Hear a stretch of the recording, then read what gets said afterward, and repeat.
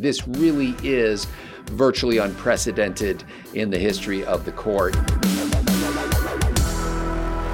It's the leak of the century in the case of the century, and it's hard to know where to begin with this, so we're just going to start. I'm Scott Ott with Zoe Rachel sitting in for Bill Whittle and our friend Stephen Green. This episode of Right Angle brought to you by the members at BillWhittle.com. Gentlemen, it is on every news channel all the time right now. Somebody within the Supreme Court organization sent a copy of a draft opinion written by Supreme Court Justice Samuel Alito over to the folks at Politico. And of course, Politico said, what would be the right thing to do here? What is our patriotic duty as Americans? No, they didn't do that. They just immediately slapped it online and bragged about it. And then they've got headlines in every other news organization saying Politico has published this leaked document. But what we have here, gentlemen, is a draft that was apparently completed around February 10th. Of a case that won't be announced. The decision won't be announced for another month or so, or at least is not slated to be announced for another month or so. And we're seeing in it some earth-shaking news when it comes to Roe versus Wade or Casey versus Planned Parenthood. But I really don't want to focus on the details of the case since, frankly, we don't know that much about it.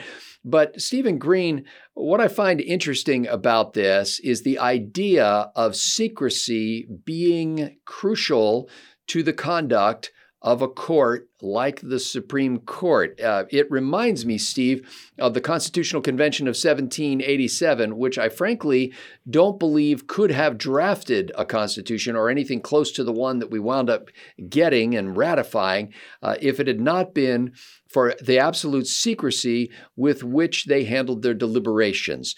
So much so, Steve, that at one point when one of the members lost control of a page of his notes, General Washington stood up and made a big deal about it and then laid it on the table and said, basically, whoever's been so careless as to drop a page of their notes where somebody might have found it, come on up here to the table and pick it up, and nobody had the guts to do it.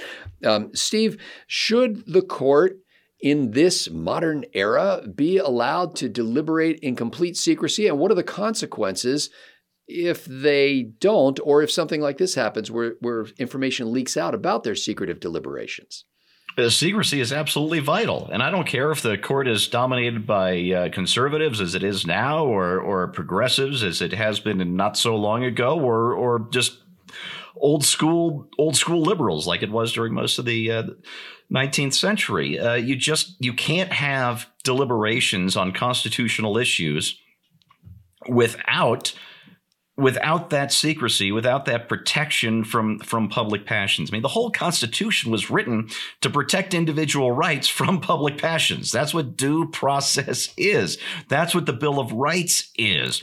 Thank goodness for the First Amendment, because as we learned in Zoe's segment, which you can see right here at the Bill Whittle channel on YouTube, Rumble, and BillWhittle.com, we've now got a ministry of truth being established that's going to try and circumvent the First Amendment. But it's going to be a very, very difficult task because it's there. And the reason it's there is public passions are stupid, and you don't want government held hostage to it. And it doesn't matter whether that is bad lawmaking in Congress or whether that is the deliberative process behind closed doors at the Supreme Court.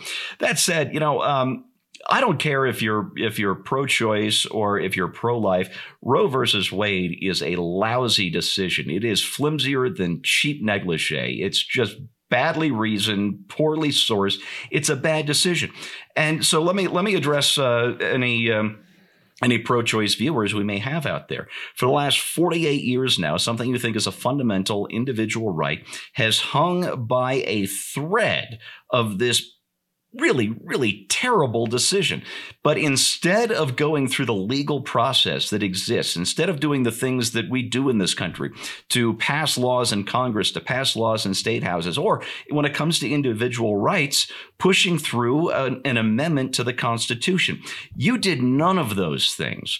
You circumvented the Constitution through this lousy, poorly written, flimsy decision that was always hanging by a thread. It only took one wise Supreme Court to go, hey, this is a bad decision. You could have gone through the process. You could have done things the the way that the pro-life movement has done things these last 48 years. They went to the state houses and argued their case. They use moral suasion in the public debate sphere and have slowly and solidly moved public opinion toward their side. They took hard cases to the Supreme Court. None of this was easy. None of this happened quickly. But because they did it through moral suasion in the legal process, what is probably happening in this Dobbs case will have much more lasting effect than anything you got with one bad decision with ruled by a court that was had a predetermined judgment and then kind of looked for legal excuses to justify it. So if you want to protect what you believe is an individual right, you've got to start over from scratch and do the hard work. Or you can spend the next 3 months indulging yourselves in a very public temper tantrum. And I have the feeling which one of those two you're going to do. So it wasn't long after the word of this leak had gotten out that police decided to throw up some barricades around the U.S. Supreme Court building because they knew that the protesters would appear as if by magic, and they did. And so there are already nonstop coverage and debate about this on TV. People are, gathering in the streets in front of the building. The left is in a tizzy right now, thinking that this, what they consider, to be something that is as foundational as the Declaration of Independence for them, is now threatened. But this was a couple of months ago that this draft was penned. For all we know, it's a completely different document by this point. We really don't know the condition. And so I'm not sure that people understand how a deliberative body should operate and how the Supreme Court in many ways has operated. Every once in a while, we get a peek inside and we find out, from some of the justices who've commented publicly that they are constantly in the process of circulating drafts of ideas and getting feedback from colleagues and getting pushback from colleagues and constantly reworking it. They're actually they're fighting for their ideas, but they're also having to deal with the real world contrast with other people's ideas. And this, in my mind anyway, is the way the framers would have intended decisions on such a court to be made, not in some vacuum necessarily, but in the secrecy that provides a possibility. And this was the key to the Constitutional Convention as well, a possibility for somebody to take a position and then back down from it if it turns out that their colleagues are able to persuade them otherwise. You make this all public, and basically, if the left doesn't understand this right now, Zoe, I don't think, they are painting Sam Alito and his colleagues into a corner and basically saying, well, this is where you stand because we saw it here. Zoe, do you think it's a good thing that this leaked out, or do you agree with Steve that it would be better if these deliberations were kept secret? Well, this seems to be like more than a leak, man. It sounds like the water done broke. if I can go ahead and lean on that term. And hey, the public says that we want transparency. I mean, we're talking about this kind of confidence, this privilege of the justices being able to talk about this stuff. But the thing is, I don't put nothing past Democrats as it is. I don't put anything past them. I wouldn't be surprised at all if this leak was staged. Like Steve was talking about, we're talking about the passions of the public, and we know where Democrats are. On its face, Democrats themselves, they're at odds with what this republic is. Just the fact that they're Democrats, because their idea is that by the popular vote, it's where we're getting the word popular, right? They feel like they should have the final say. The popular say to say that this is what we want the right. This is what we're entitled to. And if we have enough of a voice to say that we can overturn rights that were bestowed by God himself. That's where Democrats are. That's just who they are. They want this to be a democracy. They don't want it to be a republic where our rights are given by a God that we recognize and say, look, man, you can't just come in and grant and take away people's rights. That you're not the final arbiter as far as that goes. So the thing is with this right now, with this getting leaked out, I think that this stuff is staged where they're going to be looking at the people's reactions to this and say that, see, this is what the country really wants. And we were talking about this framing earlier, making these clusters to make it look like this is the tone of the country. And even if they do want to make this a thing where you go ahead and you defer these things to the states, and which could possibly be part of their strategy as well. See, here's the thing, though. I've always said, for those who tout states' rights, I've always said, man, states' rights to do what? Right? This isn't even something that's supposed to be heard in the courts. This cannot, whatever you want to experiment in your laboratory of state, that's fine. But there's a line, and this isn't even about you deferring the power to the state to cover what you think isn't explained in the Constitution. No, something is very clear. You cannot infringe on somebody else's rights. So when they bring this to the court and say, okay, this person's right to live or not, you're not supposed to waste our time with this. No, you can't just, okay, here's this thing where created, endowed by our creator with certain inalienable rights. Hey, it doesn't say born equal. It says created equal. All right. And there's really one thing that makes us equal, really one. And that's just how we're created, period. And that's the marriage of the male seed to the female egg. How we got here is the only real thing by the Lord's design is what makes us equal. Once that goes down, you have rights and they cannot be messed with. And see that this is the thing about the states' rights thing that they're trying to push for. This is the same crap that's going to happen. You're going to have people just the way that they say, well, slavery, which is another disqualification of personhood, right? Slavery, the war wasn't about slavery. We didn't have to have civil war over slavery. It was a states' rights issue. It's like, okay, well, when we have this civil war over the unborn, they're going to say it wasn't about an abortion issue. It was about women's rights. See how that goes down? And this is what Democrats do. This is who they are. This is who they've always been. So that's the thing that I'm concerned with right now, and the strategy that they're setting up to play upon what looks popular in the culture to have this sway over the Supreme Court. For my comments about the issue itself, the abortion issue, I would refer you to last week's episode of Right Angle where we talked about the Texas heartbeat law.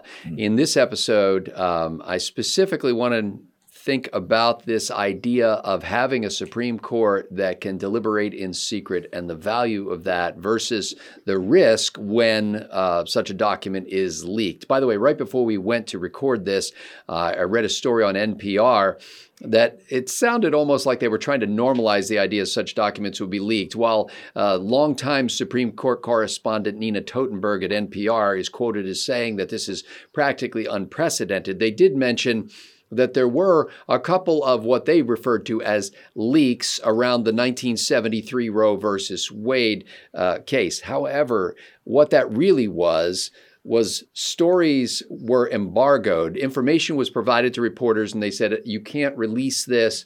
The court is going to announce its decision on this day at this hour. And then when that happens, you're free to release this. But we want to give you time to prepare your story in advance so it's ready when it comes out. So there was an embargo, as they call it in the journalism business. However, the court delayed in making its announcement. And by that time, Time magazine had already gone to press with the story. And so Time looked like it had leaked information when in fact it was part of the normal process of that. So it's not the same thing. This really is virtually unprecedented in the history of the court. And I think it is quite harmful to this. And it really comes back to that principle, which I think the framers of the Constitution understood, that if you get a group of people in a room to deliberate over an issue, if everything they say is being recorded and will be published, they're going to say different things than if they have utter secrecy. And the most important ingredient of this is the opportunity for a person to change his or her mind. And you need to be able to do this when you're truly deliberating on an issue, when you're not just spouting talking points at the other side that's spouting talking points at you. You need the opportunity to consider other opinions and to change your mind or to alter your perspective on things and to be able to come out with a different opinion. So as I said earlier, Alito now seems cornered. Now, Chief Justice John Roberts, in a statement, a very brief statement released from the court, said that he has asked the marshal of the court to look into the situation to see who leaked it. He also said that it was a legitimate document. He authenticated the document as actually having come from Samuel Alito, Associate Justice. And he said that the workings of the court would not be affected by this leak. In other words, it would be business as usual. They would keep on going. I hope that they're all mature enough to do that. But I got to tell you, that's going to be really hard. Especially if you're a Supreme Court justice, you've got to be looking at your lifetime of service legacy. And now everybody thinks Sam Alito has a majority that's going to vote a certain way. It may turn out that that's not the case at all. And this leak, I don't think, will have contributed to a positive conversation about this. It just forces everybody to their traditional corners so that they can start shouting at each other again. And I don't think that's the solution to anything. I would encourage my Democrat friends and my progressive and leftist-leaning neighbors to look at this and say, you know, what is the better outcome in this situation? That a handful of people in elite position would be able to decide something for the entire nation, or that the people, the demos, would be able to decide. And I encourage you to trust the people to make the right decision when it comes to issues like this. I don't think it's up for grabs. I'm with Zoe on this. I don't think this is a question. I don't think that there should be a law where you get a mulligan for murder. For Stephen Green and Zoe Rachel, I'm Scott Ott. Thanks to the members at BillWhittle.com for making Right Angle possible.